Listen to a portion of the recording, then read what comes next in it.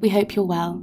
You are now listening to Bite-Sized Feminism, a place where you can learn more about one aspect of intersectional feminism in 20 minutes. I'm Phoebe. And I'm Annabelle. And we both study languages at the University of Oxford and use the pronouns she, her.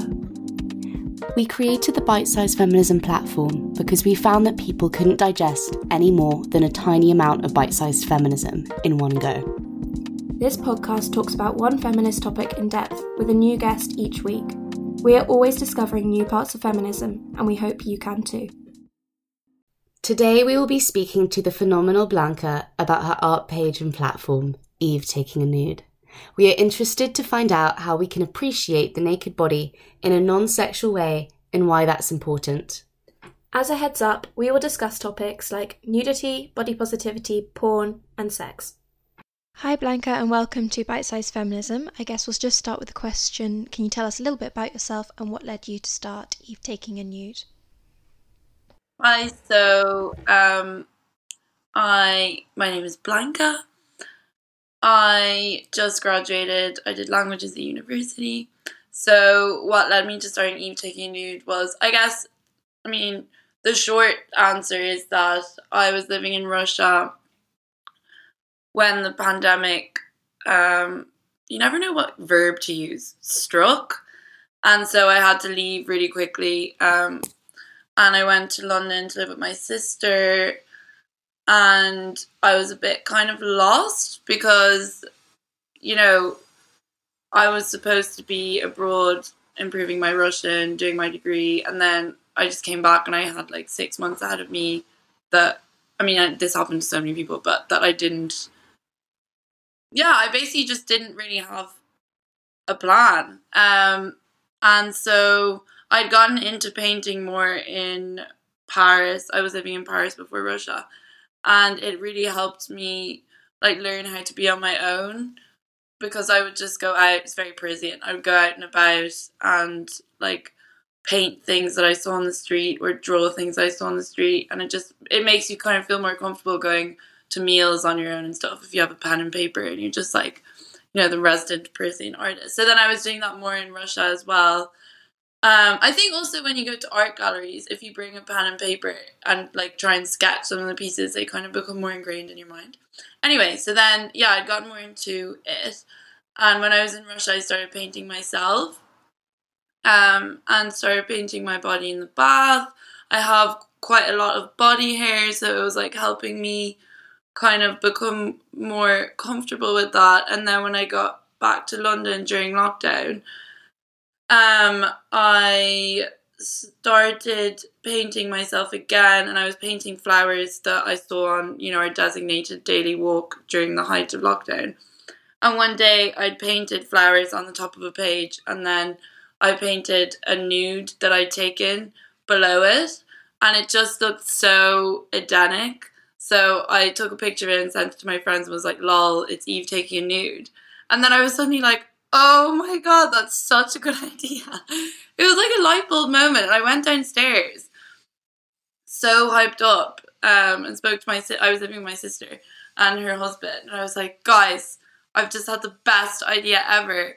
And just went into this rant about why I think it was an important concept, and then made sure to look up online that no one had ever done anything with that name before. And that's basically how it started. And then I told some friends about it, and loads of them wanted to send me photos. And then within a week, not random, but women from different places across the UK were sending me nudes who I'd never met. So wow, that is an amazing origin story, and it really sounds like you had a light bulb moment. So obviously you're talking about how it empowered you to come to terms with your body hair through drawing yourself. How would you say that it's empowered other people who've come to you to ask for their portraits? I think the main thing that I've noticed is that it just helps. I do sometimes paint men now, but I mainly paint women, cis women, I should say, just because those are the people who feel more comfortable contacting me so far. But I think what I've noticed is that it helps them look at their body in a way that isn't just purely sexual, and in a way that isn't just purely wondering what their body comes across as to other people. In terms of body positivity, I think it wouldn't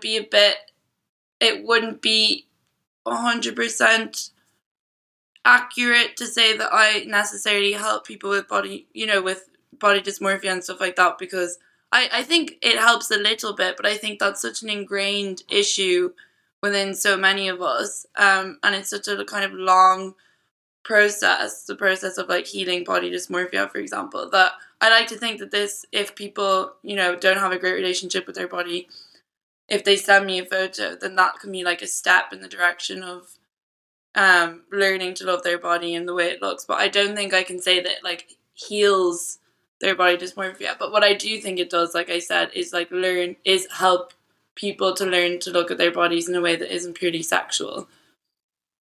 And it's definitely helped me with that as well. And also just like,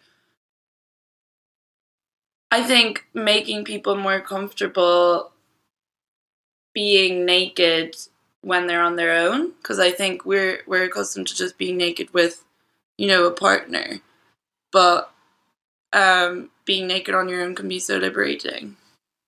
What would you say the difference is between you taking a nude and sending it to a partner, for example, or taking a nude and sending it to you for you to draw it? Well, I think it's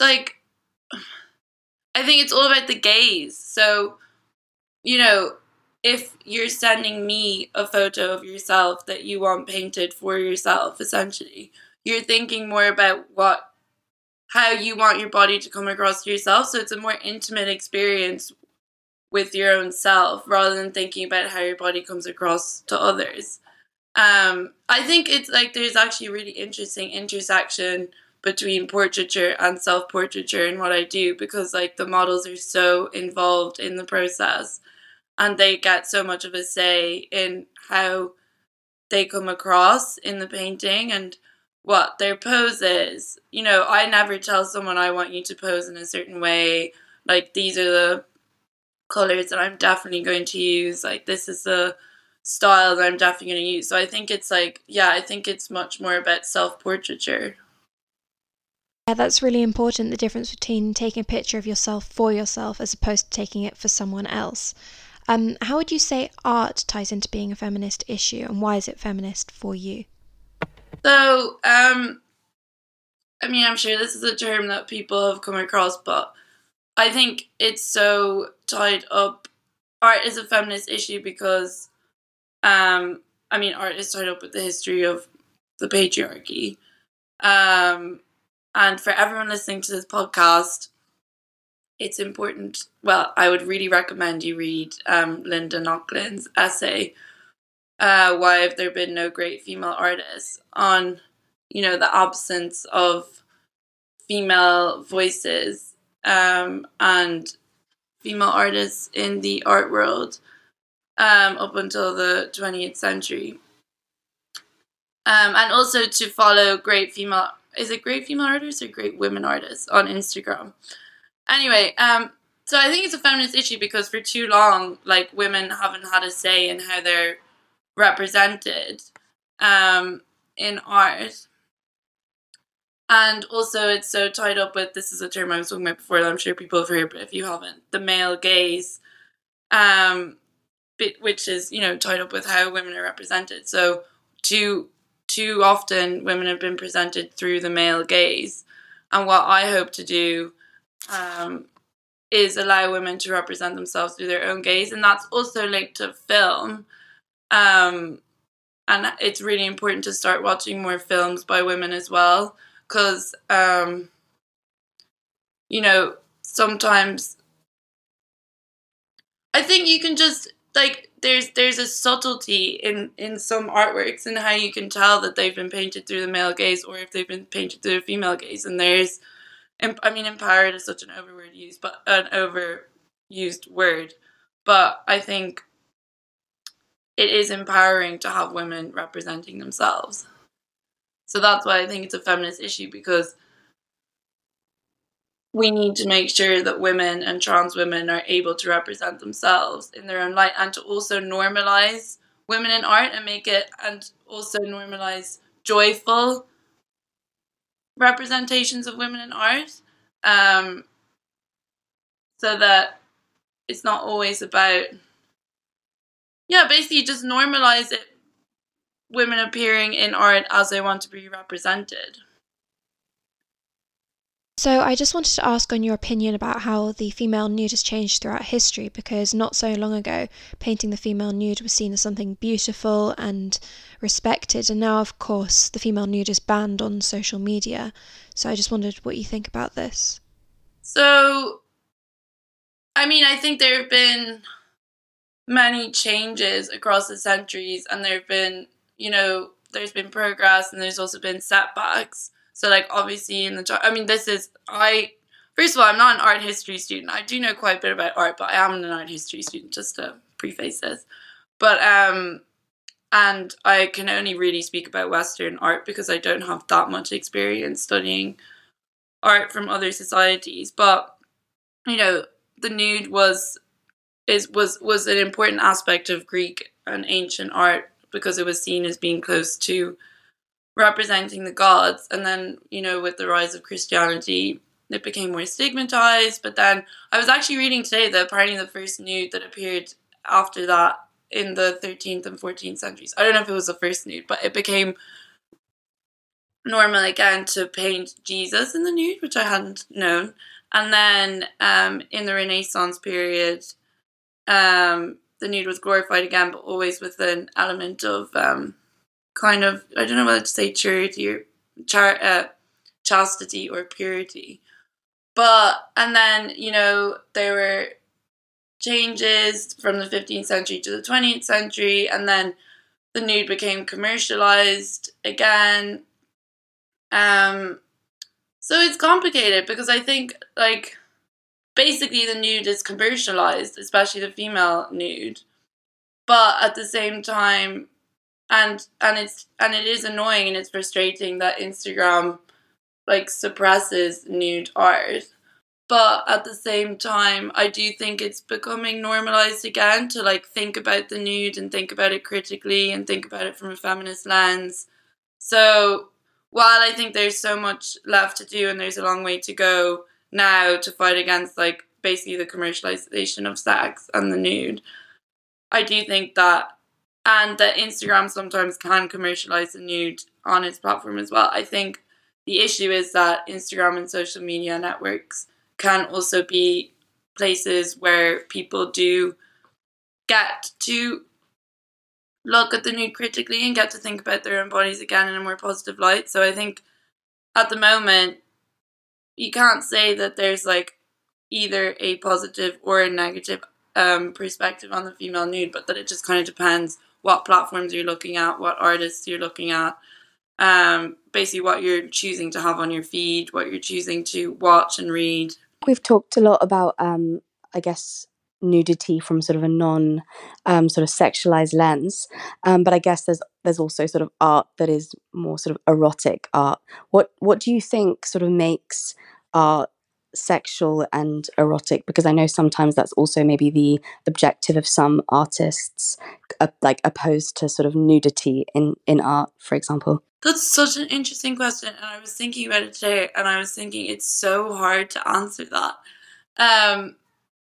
with a kind of eloquent and educated answer. I think it just, again, it's so hard to pinpoint it, but I think it just really depends on the gaze and on the aim of the artist, and on the focus of the work. Like, they're just, and even just, like, the brush strokes that are used, and the shading that's used. Like, there's some nude art accounts that to me come across slightly more erotic, and I wouldn't be able to tell you exactly what it is. It's just kind of like an impression I get from the perspective that's used, from the style that's used, from the gaze that's used. But I can't really pinpoint it. I mean, a work that's been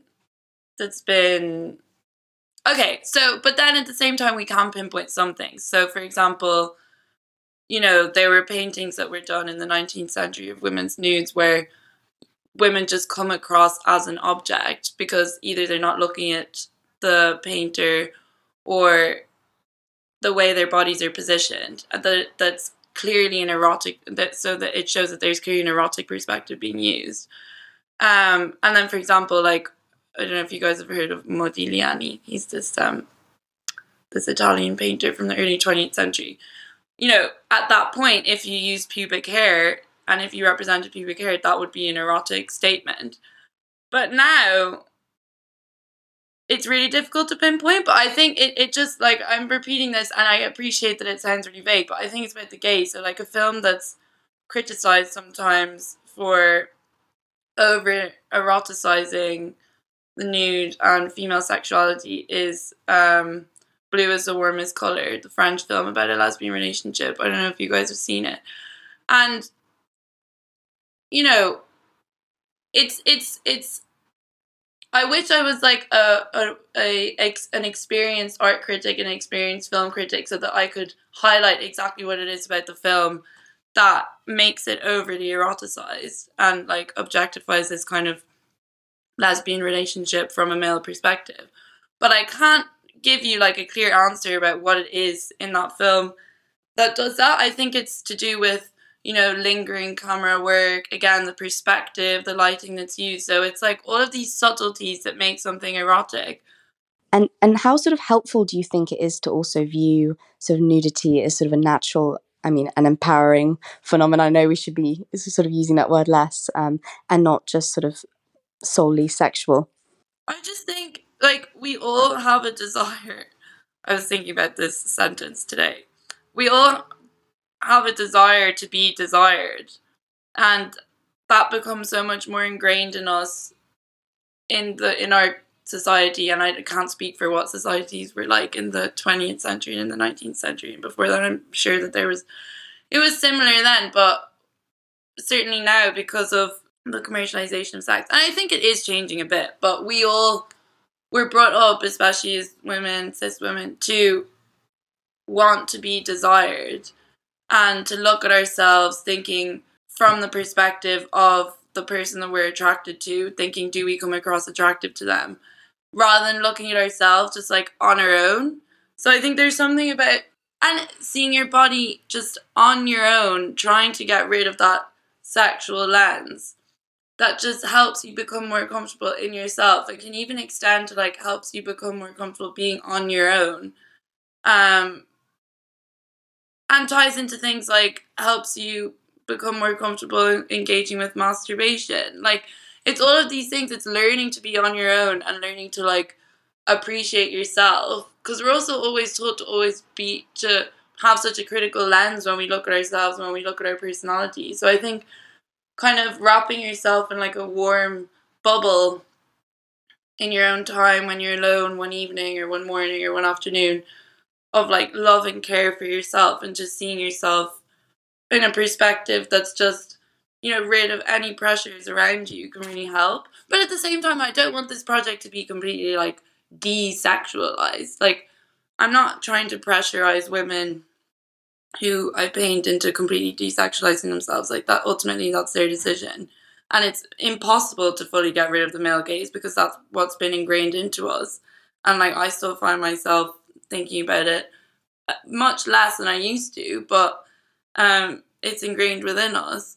But I think it just helps to get into the habit of just looking at yourself on your own, taking time to do it. Also learning about your body, like, you know, this is a classic kind of feminist trope, but how many of us have actually like looked at our genital area and like gotten accustomed to it? How many people actually know where their clitoris is? All of those questions. Do you have any sort of particular advice for when people want to spend sort of time on their own and feel more sort of comfortable with their bodies from a sort of more neutral standpoint without those voices of inner critique and I guess the male gaze? That's such a good question. I was thinking about it today. Again, it's hard because it depends on every person. It depends what mood you're in. Are you on your period? Are you like tired? Are you hungover? You know, have you had a difficult day? But definitely what helps me, like what lighting there is in the bathroom or in the room that has the mirror, like, you know, I appreciate that it's not a question of just taking off your clothes and looking at yourself and suddenly thinking like, I love myself. But I think what's helped everyone who has done this, who's spoken to me, is genuinely painting themselves or drawing themselves, because it makes you like appreciate every detail of your body because you're making it into an artwork. And it gives you kind of like a dignity as well. Like, I am someone who is worthy of being painted, or worthy of being drawn, or worthy of being, focused on, essentially. So that's definitely something. And I think just trying to become more comfortable being naked. Like, also, this is quite like, not everyone can do this because not everyone can swim and not everyone has access to swimming spots. But something that's really helped me in recent times is that I like very keen open water swimmer. And especially in kind of like certain swimming spots, people will just so comfortably get naked when they get changed. And it just really helps because you see the like variety and diversity of bodies that there are in those spaces, and everyone's just comfortable getting changed in front of other people. So that's something that's definitely helped me. But I think it depends on the person. But I would say, like, if you have time, even if you say that you're not good at art, just spending one evening drawing yourself would, I really think, I help. think art is such an important sort of feminist topic that often isn't always sort of discussed and considered one. And you've sort of talked a lot about different painters and really interesting sort of points of discussion. Who would you sort of continue the conversation with and pass the microphone on to? So I don't think there's one artist per se that I would know to pass the mic onto that has like a similar project as me. But in terms of like theory, I really would recommend that everyone read Sean Fay's The Transgender Issue, because I think like it's just such an important topic, and I just find her really inspiring. And I think we just need to get used to the idea of like listening to people about their experiences, and also kind of thinking about trans rights like with compassion, and also it's a really well written book. So I would definitely, I mean, she already has a massive platform, so this isn't necessarily me passing on the mic, but I think that's something that is important to focus on, and I'm hoping to make trans people feel more welcome on my page. It's obviously difficult because you don't want to go out and like ask people. Part of my project is that I don't really ask people to paint them because I want it to be their decision and I don't want there to be any pressure. So I think it would be strange if I went out and like tried to find trans people to paint, because in a way it kind of feel like tokenization, or like, yeah, it would just feel a bit strange. But I want trans people to feel comfortable on my page and on my art page, and with my art. So that's, don't know if that's passing the mic, because like I said, sure, it is a huge platform, but that's definitely a area that I think is important to focus on.